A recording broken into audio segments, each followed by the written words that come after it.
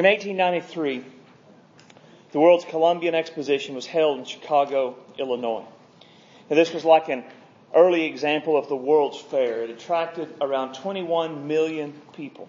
Now, that's an incredible number of people, especially considering this was in the days before the invention of the automobile. Now, among the features of the Columbian Exposition was the World Parliament of Religion. Now, the goal of the World Parliament of Religions was for the world religions to meet together and share their best points and try to find common ground to work together for the betterment of the world. The great evangelist and a personal hero of mine, Dwight L. Moody, he saw this as an opportunity to preach the gospel. So he called for and commissioned evangelists from all over, and he stationed them at what he called preaching posts all around the city. He used churches and he rented theaters, and he even rented and erected a circus tent as a meeting place to preach the gospel. Moody's friends encouraged him to attack the Parliament of Religion, but he refused, saying, "I am going to make Jesus so attractive that men will turn to him." Now, Moody knew that preaching Christ as preeminent, as the peerless, supreme, all-sufficient Christ, would do the job. And indeed it did. The Chicago campaign of 1893 is considered to be one of the greatest evangelistic works of Moody's celebrated life. Thousands came to Christ during that campaign. I read this story today, and as I did, I was struck by Moody's words. He wanted to present Jesus so attractive that people would turn to him. You know, as I look at the news and as I look at social media today, I think the modern American church, we could do with a bit of returning to this method that Moody had. I mean, what would be different if rather than being angry and argumentative, we just presented Jesus, the greatness and the goodness, the majesty and the preeminence of Jesus in such a way that people were drawn to him. Now, Moody actually did not invent this method. He copied it from the Apostle Paul in his letter to the Colossian church. So tonight what we're going to do is we're going to see what we can learn about why Jesus is preeminent and why that is and should be attractive to draw people to him. So open your Bible to Colossians 1. We're going to start reading in verse 15. That's page 902 in your pew Bibles. When you find that, I'm going to ask you to stand to honor the reading of God's Word.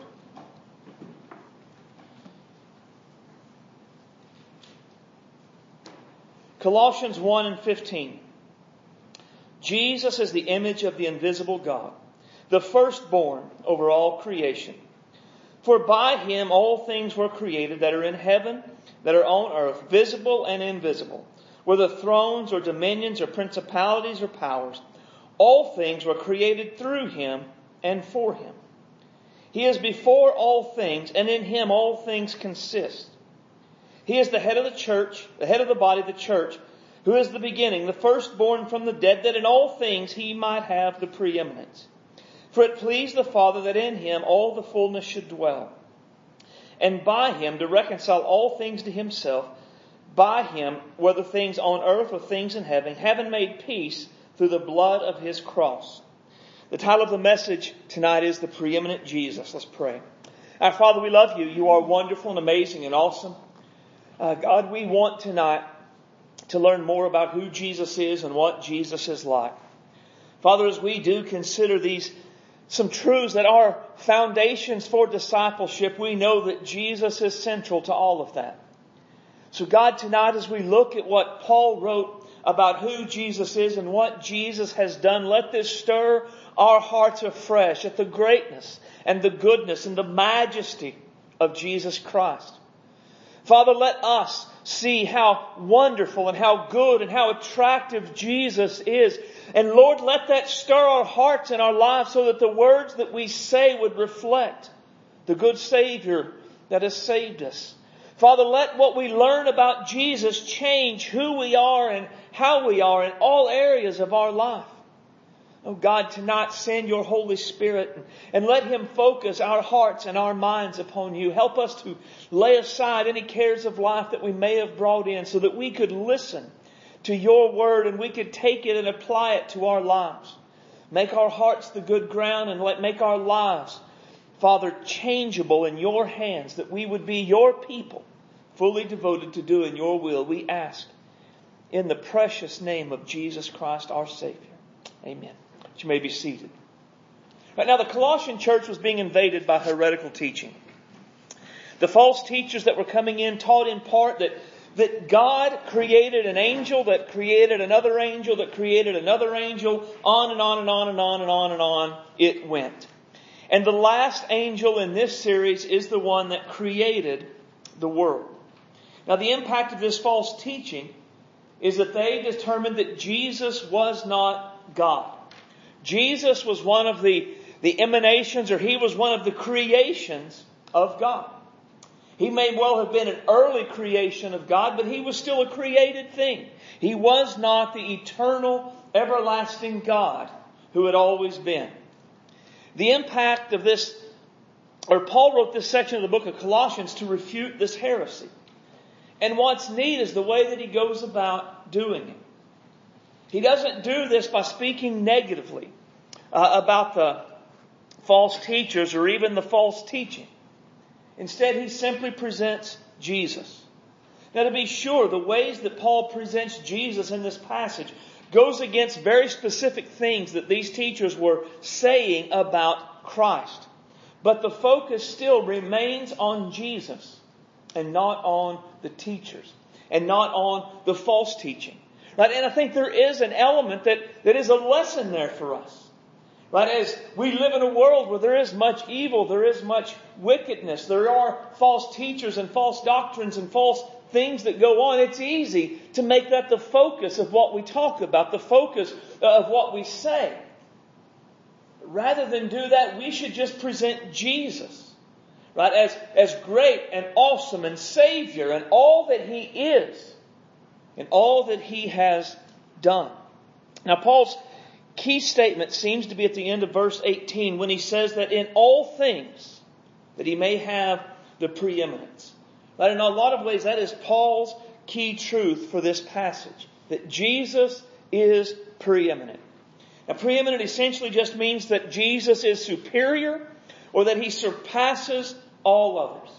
Right? So, Paul's focus on this passage and our key truth is that nothing or no one compares to Jesus. Nothing or no one compares to Jesus. And this passage gives us 7 reasons why nothing or no one compares to Jesus. Now, let me go through this, say something quickly.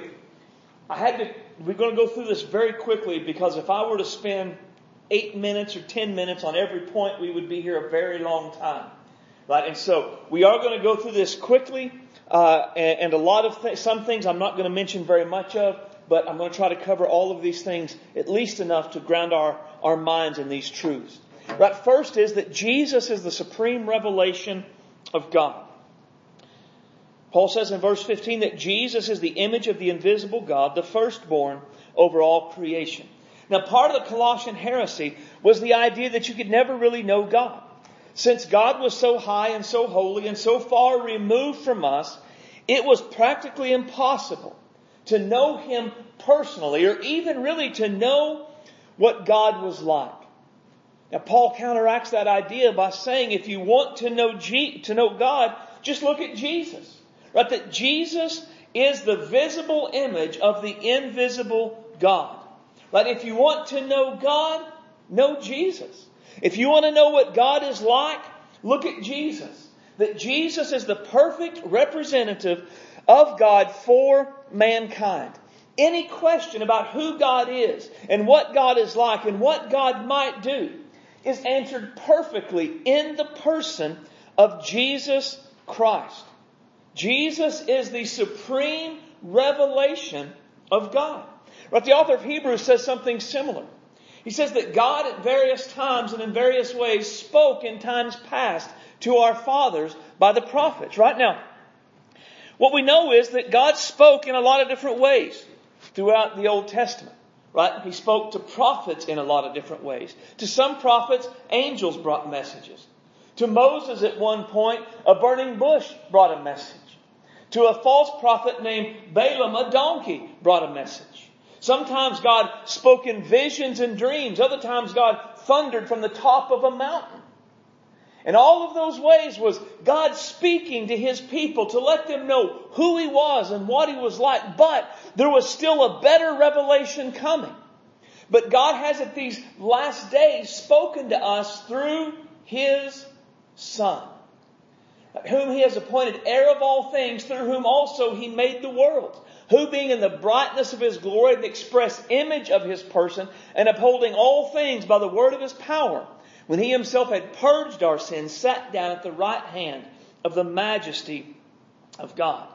The ultimate revelation of God came to mankind in the person of Jesus Christ. Right? He is not like a mirror that reflects God. Instead, He is the very person of God. Right? Where's it at up there? Good grief, I lost my spot. Being the brightness of His glory, the express image of His person. Right? This isn't that Jesus is a mirror that reflects what God the Father is like. This is that Jesus is God. And so He is that perfect revelation of who God is and what God is like. Jesus perfectly represents God to us because He is God. Right? So He makes the essence of God clear. He makes the nature of God clear. He makes the love of God clear. He makes the determination of God to save souls clear. The prophets could only tell what they had seen and heard, which was great but limited. Jesus, on the other hand, He doesn't merely pass on information about God. He is the information about God. Jesus is the supreme revelation of God. Nothing and no one compares to Jesus because He is the supreme revelation of God. Secondly, Jesus is creator of all. It says the firstborn over creation, for by Him all things were created in heaven and on earth, visible and invisible, whether thrones or dominions or principalities or powers, all things were created through Him and for Him. Now the false teachers believed that the physical world was evil. All things that were material were evil, and things that were spiritual were typically good. Since the physical world was evil, there is no way that God Himself could have created it. They reasoned then, if Jesus were God, He could not have created the world because that would have sullied Him with the evil of the world. Some taught that Jesus, again, was the first being that God created, and I'll address that more in the next point. But for now, the issue that we're looking at is the idea that Jesus created everything. Right? That's the point Paul is making in verse 16. By Him, all things were created. Heaven and on earth, visible and invisible, dominion, principalities and powers, all things were created through Him and for Him. Right now, Jesus is the creator. He's the creator of all things. Now we saw in Hebrews even mentioned that Jesus is through whom He created, or He made the world. Right? So Jesus is creator. This is seen all throughout Scripture in the New Testament. But it's important to notice what He created. It says all things. Heaven and on earth, visible and invisible, thrones, dominions, principalities and powers, all things, again, were created through Him and for Him. Right? So Jesus, He created the stuff we can see, and He created the stuff that we can't see. By visible and invisible, Paul was referring to like spiritual things. Right? So angels that were created by Jesus. Even the principalities, the evil angels, right? They were angels that fell at some point. So initially they were good angels. They were created by Jesus. And when they fell, they're still a part of what was created by Jesus. The idea of principalities and powers, dominions and thrones, right? So the nations, He created the world. The Bible speaks like in Acts 17 about God determining the span of nations, when the nation would rise and when a nation would fall.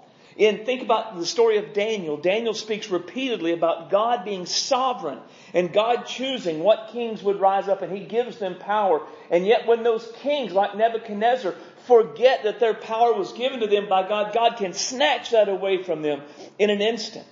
Paul's idea here is that when it talks about God in that way in Daniel, it's speaking of Jesus. Right? That He is creator and ruler over all of the world. Jesus is creator of all things. So nothing or no one compares to Jesus, because Jesus is creator of all. Jesus is the supreme revelation of God. He is creator of all. And Jesus is Lord of all.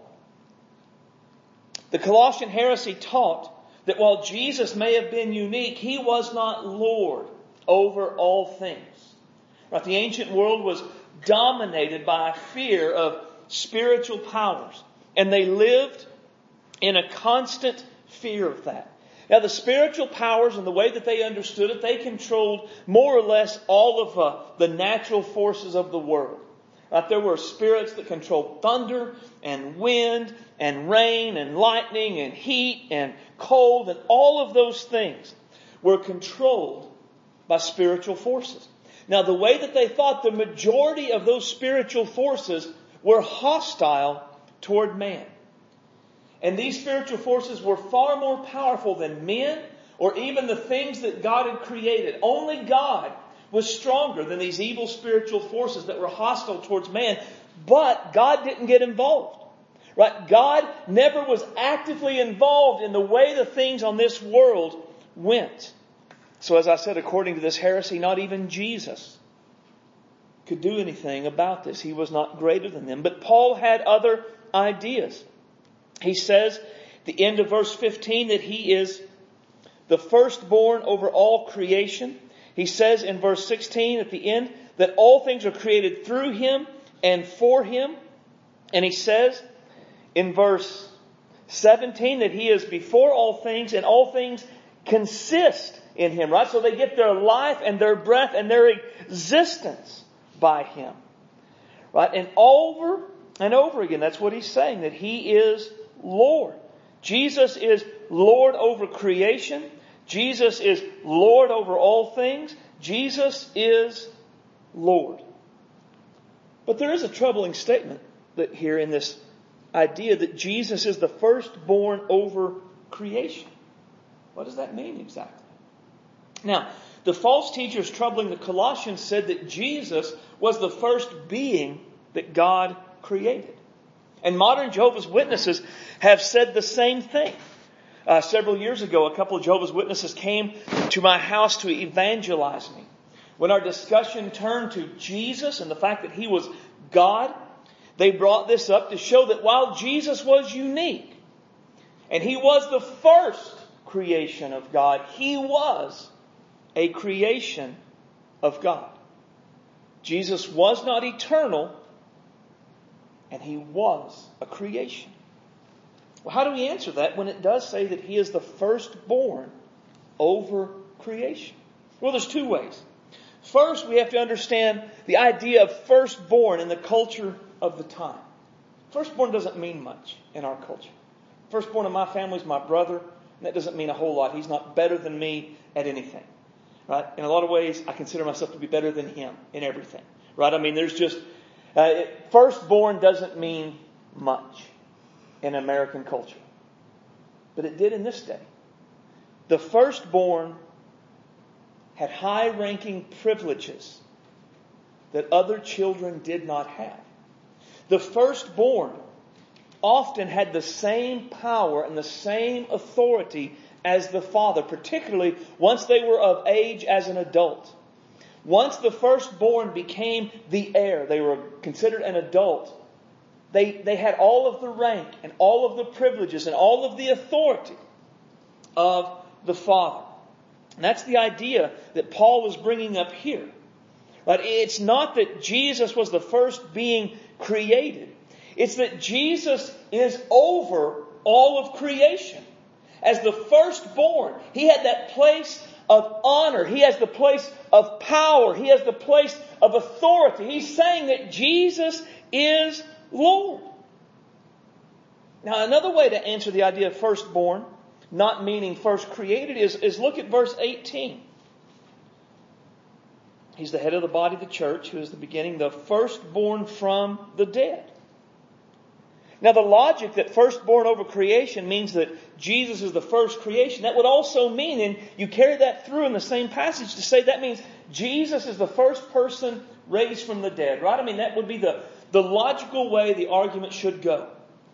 Because we're talking same word, same concept, just a few sentences apart.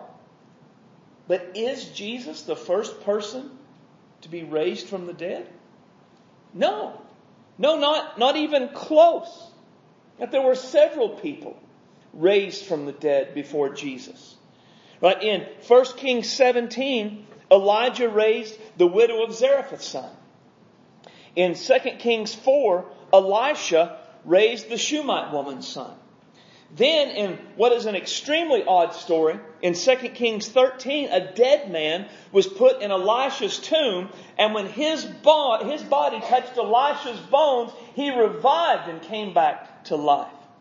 And then in the life of Jesus, Jesus was going about in Luke 7, and there was a widow of Nain, and they were having a funeral for her son, and she was weeping, and Jesus raised that boy from the dead. Jesus raised Jairus' daughter from the dead in Luke chapter 8. And then, probably most famous of all, John 11, Jesus raised Lazarus from the dead. All of those took place before Jesus' resurrection.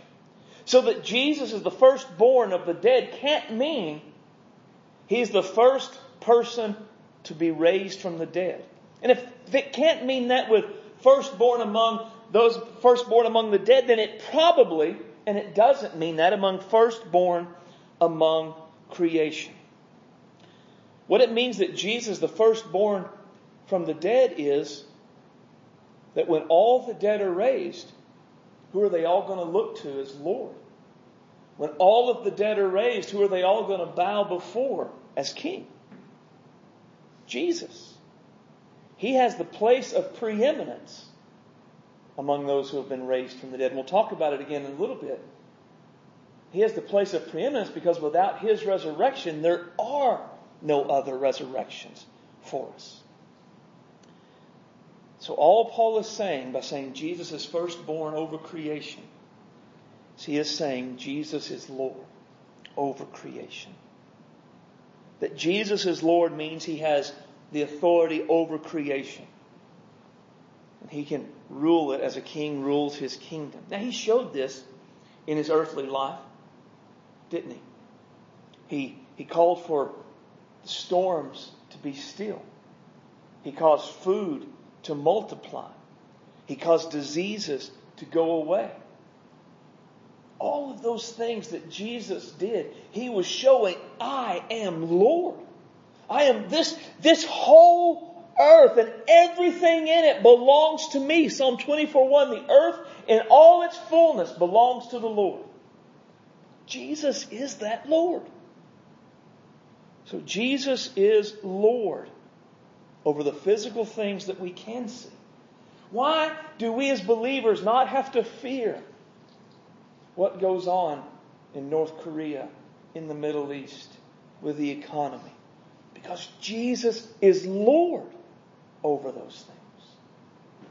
Jesus is Lord over the things that we cannot see. Why do we not have to live in fear over the fact that there is a very real spiritual enemy who prowls about seeking someone to destroy? Because Jesus is Lord over those things that we cannot see. All spiritual powers on heaven and on earth are subject to the lordship of Jesus Christ. All the kingdoms of this earth are subject to the lordship of Jesus Christ. Nothing and no one compares to Jesus, because Jesus is Lord over all. Fourthly, Jesus is eternal. It says in verse 17 that He is before all things. Right? And the idea there is that He existed before everything else. And again, all things. Keep that in your mind. All things. So, Genesis 1:1, in the beginning, God created. Jesus was before that. Right? So He has always existed. The false teachers were saying that since Jesus was a created being, He had a starting point in His life. And yet that is not the case. Jesus is eternal. He existed before everything else began. Right? And to me, this is really an important concept for us that I know we know, but to keep a tight hold on. Right? Jesus did not come into existence one night in Bethlehem. Jesus was incarnated one night in Bethlehem. But He had always existed. Right? Even one of the prophecies about the incarnation makes clear that Jesus is from old, from everlasting. Right? And from everlasting, the picture is from eternity past. His goings are from there. In other words, the idea is He has always been. This is the prophecy that He would be born in Bethlehem. Out of you, Bethlehem, shall come forth the one to be the ruler over Israel, whose goings forth, whose doings are from old, from everlasting. Nothing or no one compares to Jesus, because Jesus is eternal. But Jesus is also head of the church. In verse 18, He is the head of the body of the church, who is the beginning, the firstborn from the dead, that in all things He might have the preeminence. The church exists through Jesus. Right? Jesus planned the church. Jesus empowers the church. Jesus is the founder of the church. Now, something just to understand, why is the church important to us as believers? Because it was important to Jesus. Right? The Bible speaks of this in several ways. In Acts 20, it talks about Jesus dying for the church. In Ephesians 5, it talks about Jesus being married to the church. Jesus loving the church. And it is, well, I've often said it this way, and it's kind of a joke, but it's also holds some reality. The Bible speaks of Jesus being the groom and the church being His bride. And I've often said, if someone were to come to me and say, I really like you, Stacy, but I just can't stand your wife. I hate her. She gets on my last nerve. I hate everything about her, but I like you. We wouldn't be friends, me and that person. You're not going to like me and hate my wife and expect that we'll ever be close. I'm not going to be a person that loves Jesus and hates the church and really be close to Jesus. That's just not the way it works. We love Jesus, we love what He loves, which is the church. Now, that Jesus is head over the church means several things. It means that Jesus is Lord of the church. Right? Just as the body functions under the direction of the brain, so Christians are to work together under the command and the authority of Jesus Christ. Now, a part of what this means is, like as a church, and it not just a local church, but the church as a whole, the whole universal church. We don't get to pick, for instance, what we do in life, what the church's plan or what the church's mission is. That has been determined for us by Jesus. Jesus has said things like, preach the gospel. Go into all the world and preach the gospel to every creature. Jesus has said, go and make disciples of all nations. That is the mission of the church. That is what Jesus determined was the number one priority. Remember, in His life, what did He say He came to do? To seek and to save those who were lost. It's His mission. It's the church's mission. And no one gets to change that because He is the head of the church. He is Lord over the church. Secondly, it means that Jesus unites the church. Now, church as it's used here doesn't specifically refer to any particular denomination or even a local body of believers. Instead, what it means is the universal church that's made up of all people everywhere that have placed their faith in Jesus Christ. So what is it that unifies the church? Well, it's our commitment to Jesus. And this I think it does work its way out, start local and work its way out, like within our church, our local body of believers. We're different. We have different belief systems about some things, different politics probably, different views on various issues. We may have different preferences and different convictions. But what unifies us? It's Jesus. I mean, even though we're a Free Will Baptist church, being Free Will Baptist can't be the unifying concept of our church. It has to be Jesus. So we take it within our local body. Jesus is what unifies us, what causes us to lay aside the things that we differ on. But it's not just within the local church. Why can we work with the Nazarene church or the Pentecostal church or the First Baptist church? Because we differ on several things with those folks. We can work together with them because what we have in common is greater than what we differ on. What we have in common is Jesus. Right? And so Jesus allows us to be unified, to have this one mission, this one unifying concept to say, you know what, you believe different than me about sanctification. We believe the same about Jesus, and that's what matters most. We believe different about election, predestination, but we believe in Jesus together, and that's what matters most.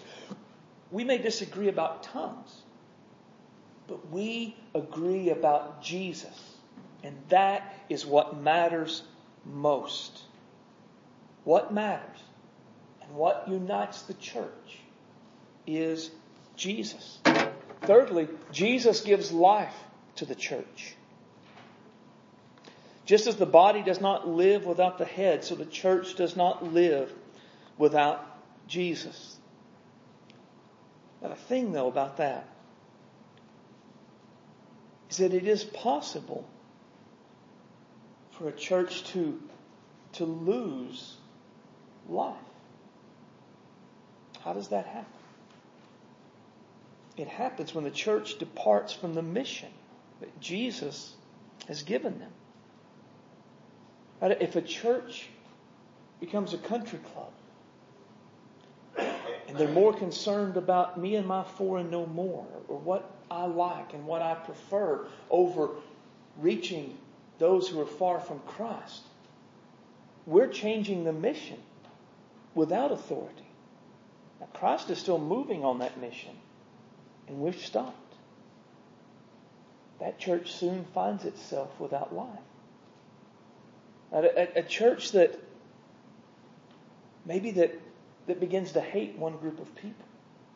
I know a church, I've got a friend that pastored a church in McAllister. He was fired from the church because he invited a black guy to church, highway patrolman. They didn't want those people in their church. I mean, that church still exists, but it's dead. I mean, Ichabod is more or less written over the door. Right? When we depart from what Jesus is, when we depart from what Jesus does, we remove ourselves from the source of life, and the church begins to die. And Jesus doesn't have any problems doing that. Think about what Jesus said to the church in Ephesus in Revelation 2. Remember what he said about they had done all of these things that were good, but he had one thing against them, right? They had left their first love. And he told them to repent and to start doing your first works again.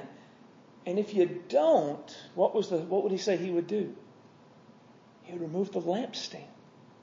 The lampstand was representative of the church. What he was saying is, you got to do what I want you to do the way I want you to do it, or I'm going to take life away from the church. The reality is, the Ephesian church is no more. They didn't heed what he said. And he took that life away from it. The church that neglects or departs from the mission of Jesus, they will find themselves without Jesus and soon without life. And then finally, Jesus conquers through the church. Jesus said in Matthew 16 that he would build his church and the gates of hell would not prevail against it. Jesus is extending his kingdom on the earth because he is Lord. He is a conquering king that will extend his kingdom at some point to be over the whole earth. But he does it through the church. He does it through his church. Virtually everything that Jesus does in this world, he does through his church. Nothing or no one compares to Jesus because he alone is head of the church. Jesus is risen from the dead. It says, verse 18, that he is the firstborn from the dead. The resurrection of Jesus is the cornerstone of Christianity. It is the hinge on which Christianity swings. Let me show you this quickly. Turn back a few pages to 1 Corinthians 15. It's page 879.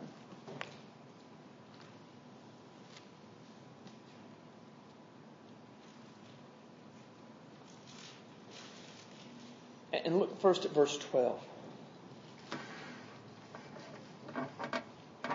Now, what was going on when Paul wrote this was there were people in Corinth that said there was no resurrection of the dead, that people did not rise from the dead. So he says, now if Christ has preached that he has been raised from the dead, how do some among you say that there is no resurrection of the dead? But if there is no resurrection of the dead, then Christ is not risen. And if Christ is not risen, then our preaching is empty and your faith is also empty. Yes, and we are found false witnesses of God because we have testified of God that he raised up Christ, whom he did not raise up, if in fact the dead do not rise. For if the dead do not rise, then Christ is not risen. And if Christ is not risen, your faith is futile, and you are still in your sins. Then also those who have fallen asleep in Christ have perished. If in this life only we have hope in Christ, we are of all men most pitiable. Now, we don't have time to get into all of that, but that's a pretty bleak world. A world without a risen Christ is hopeless, right? There is those who die in Christ, they perish, right? That's eternal death is what that refers to. Not just they physically died. Obviously they physically died, that's what he's talking about, but they have eternally perished. Without a risen Christ, faith is worthless. The testimony of the apostles is worthless. Now the reason that matters is, what do our Bibles largely consist of? The testimony of the apostles. So our Bibles are worthless without a risen Christ. Preaching is worthless. Everything. Basically, there is no hope if Christ has not risen. And if Christ has not risen, those of us who have professed faith in Jesus and have devoted our lives to living in him, we are fools. We have wasted our lives, and among all of the people on the earth, we are the most pitiful, sad sacks of all. That's the idea. But Paul doesn't leave us there. But now Christ is risen from the dead in verse 20 and has become the first fruits of those who have fallen asleep. Now, quickly look at verse 50 of the same chapter. Now this I say, brethren, flesh and blood cannot inherit the kingdom of God, nor does corruption inherit incorruption. Behold, I tell you a mystery. We shall not all sleep, but we shall all be changed in the moment, the twinkling of an eye, the last trumpet. For the trumpet will sound, and the dead will be raised incorruptible, and we shall be changed. For this corruptible must put on incorruption, and this mortal must put on immortality. So when corruptible has put on incorruption, and mortal has put on immortality, then shall be brought to pass the saying which is written, Death is swallowed up in victory. O death, where is your sting? O Hades, where is your victory? The sting of death is sin. The strength of sin is the law. But thanks be to God who gives us the victory through our Lord Jesus Christ. So the picture is the resurrection of Jesus gives us hope as well. Because he has been raised, we too will be raised from the dead. Right? There is hope because of Jesus Christ. Without the risen Jesus, there is no hope beyond this life. And if there is no hope beyond this life, then we just as well do whatever it is that we want to do. Not say no to ourselves so that we can say yes to Jesus. But because Jesus has risen, there is hope. There is a better world coming. It is good to say no to ourselves so that we can say yes to Jesus, because it will be worth it all. So nothing or no one compares to Jesus, because Jesus has risen from the dead. Go ahead and turn back to Colossians 1.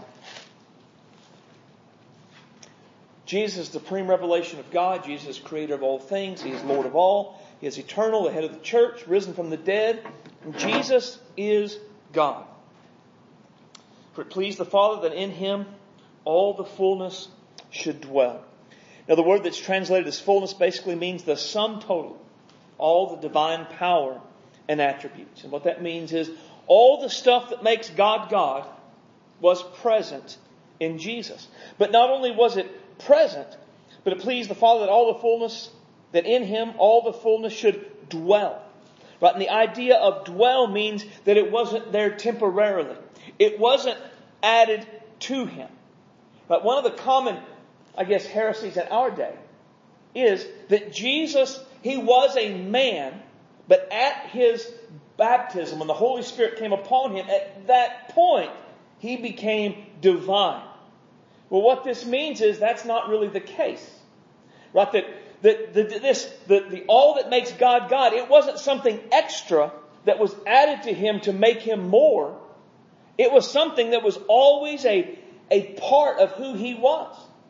Right? Jesus, there has never been a time when all the fullness of God did not dwell in Jesus. In eternity past, before in the beginning, Jesus was God. If the world goes on for 1,000,000 more years, Jesus will still be God. None of that will ever change. It has been there permanently. Jesus has always been God. Jesus will always be God, and that'll never change. And it's critical that we understand this about who Jesus is. Right? What we have to do is we have to understand that He's God in the flesh. Right? That Jesus was 100% God and 100% man. God in the flesh. And we have to fight the temptation to downplay maybe His deity to make Him more human. Because in doing so, we make Him less than what the Bible says that He was. We remove everything that makes Jesus Jesus from Him. At the same time, we've got to be careful not to downplay His humanity. He was a man. He was still 100% man and 100% God. When we downplay His humanity, we still make Him less than what He was. Make Him less than what the Bible says is He is. And really, to depart from this, that Jesus is God and man, that is a departure from the faith. We don't have time to look at it, but read 2 John. Right? John says that anyone who denies that Jesus came in the flesh is a deceiver, an antichrist. Right? So anyone who downplays the deity of Christ, they are a deceiver. Really, and the spirit of the antichrist is guiding them. If they downplay the humanity of Jesus, they are a deceiver, and the spirit of antichrist is at work in them. He is 100% God, 100% man, and any view that has anything different than that is not Christianity. It is a cult. It is a departure from the faith. No one or nothing compares to Jesus, because Jesus is God. And then finally, Jesus is the Savior. In verse 20, Paul launches into all of not all, but he launches into the redemptive acts that Jesus has done. By Him, to reconcile all things to Himself. By Him, whether things on earth in heaven, having made peace through the blood of His cross. He describes two particular things. One, are you kidding me? Jesus reconciles us to God. I kept saying, I know I forgot something, but I couldn't see what it was. That's why you never do your own editing. Jesus reconciles us to God. That's what He says, the very first of verse 20. By Him to reconcile all things to Himself. Now the word reconcile, it means to bring together to love or friendship. Now, let's just think about the implications of that. The cross provides us with a path to a loving relationship with God, a love-based relationship with God. Man, how awesome is that? Not just forgiveness, but a relationship. Have you ever had someone that wronged you deeply and you forgave them, but the relationship was forever ruptured? I mean, no matter what, there's just no going back to the way it was. Right?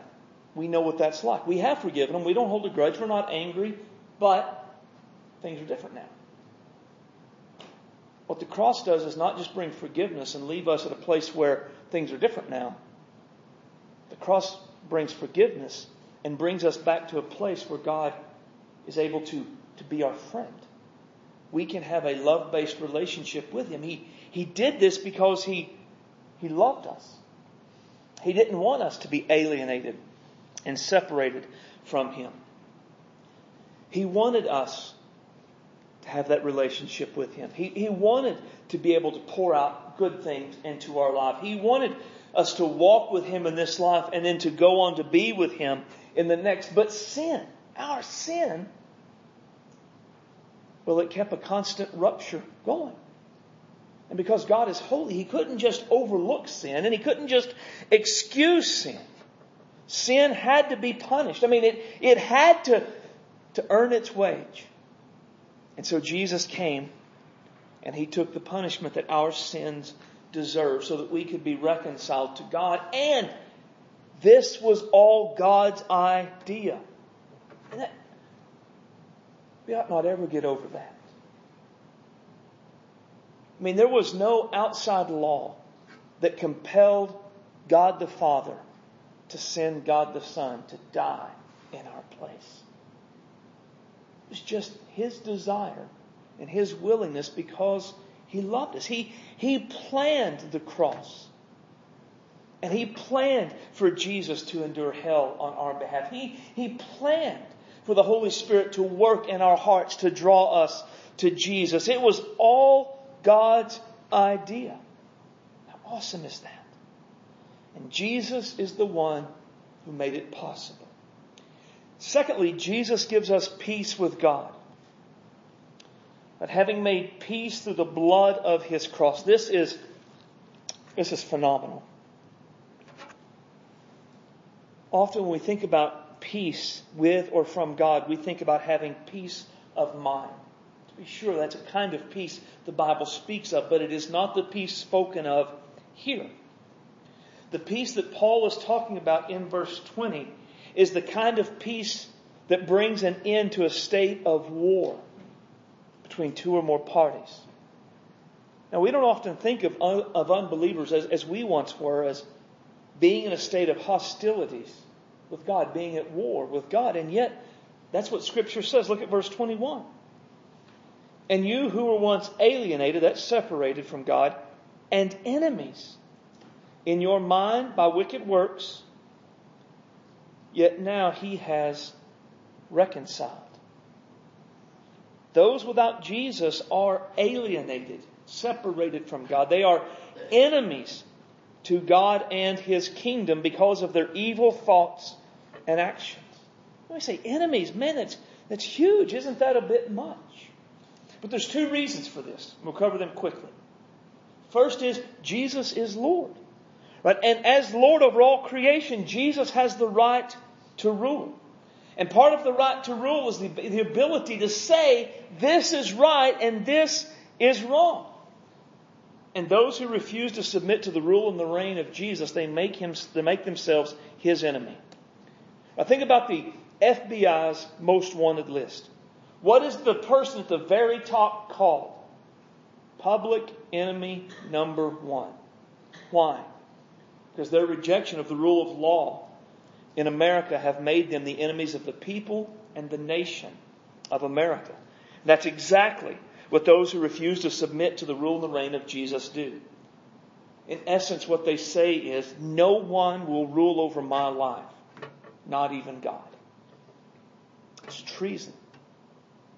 It is an act of war against a God who rules over the earth. And so they make themselves the enemy of the kingdom of God and the king of that kingdom.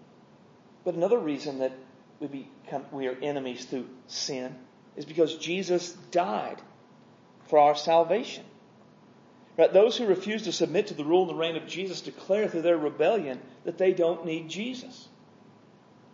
In essence, they declare that His death on their behalf was just a stupid waste of time. Let me ask you like this. If your child died to save another person's life, and they mocked that death, how would you feel? Don't you imagine that God the Father feels the same? A rejection of Jesus' reign over our lives is a rejection of His death in our place, and that rejection leads us to a place of hostility. And I know time is up, and this isn't really a part of the message, but I do want to say, this is one reason we must take the lostness of our loved ones seriously. Through their sin, through their rebellion, they make themselves the enemies of God. That is eternally serious. Now, through the cross, Jesus made it so that hostility could be brought to peace. In a wartime situation, peace can be accomplished in 2 ways. One, there can be a negotiation and a treaty signed to bring an end to it. During peace negotiations, delegates meet, people make compromises and concessions so that both parties are probably typically not completely happy, but everybody can live with it and they move on. But this process is usually done when the 2 parties are about equal in strength and both have a desire to win the war. But there are times when one of the combatants deals a blow so powerful that the other knows they have no chance at victory. They know that if they do not surrender, they will be completely destroyed. And so they unconditionally surrender. They just hold up their arms and they don't make any conditions. They don't ask for any concessions. Just don't destroy us. And we'll surrender to whatever your demands are. Think about in World War II, what happened there. The fighting was intense. It had gone on between the Axis and the Allies. It seemed it would go on forever because the Japanese would not surrender. Their honor demanded that they not surrender. So what did America do? We dropped 2 atomic bombs on Hiroshima and Nagasaki. Japan surrendered just a few days later. They knew their spirit had been broken. They knew they could not possibly win against such power. What Jesus did on the cross was that kind of a blow against the hostilities.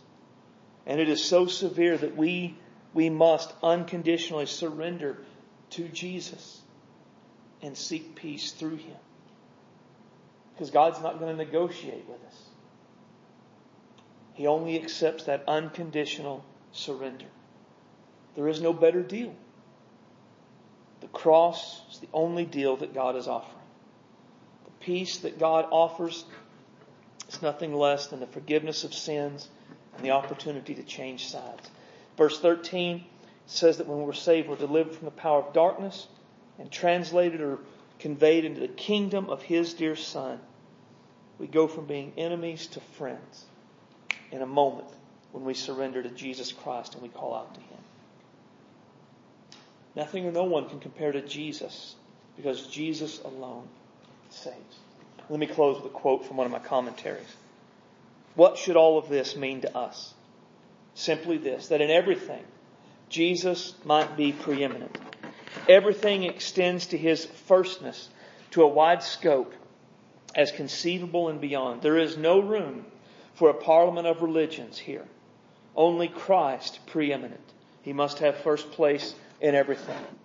First place in our families, first place in our marriage, first place in our professions, first place in our mission and ministry, first place in matters of intellect, first place in time, first place in love, first place in conversation, first place in pleasures, first place in eating, first place in play, first place in athletics, first place in what we watch, first place in art, first place in music, first place in worship.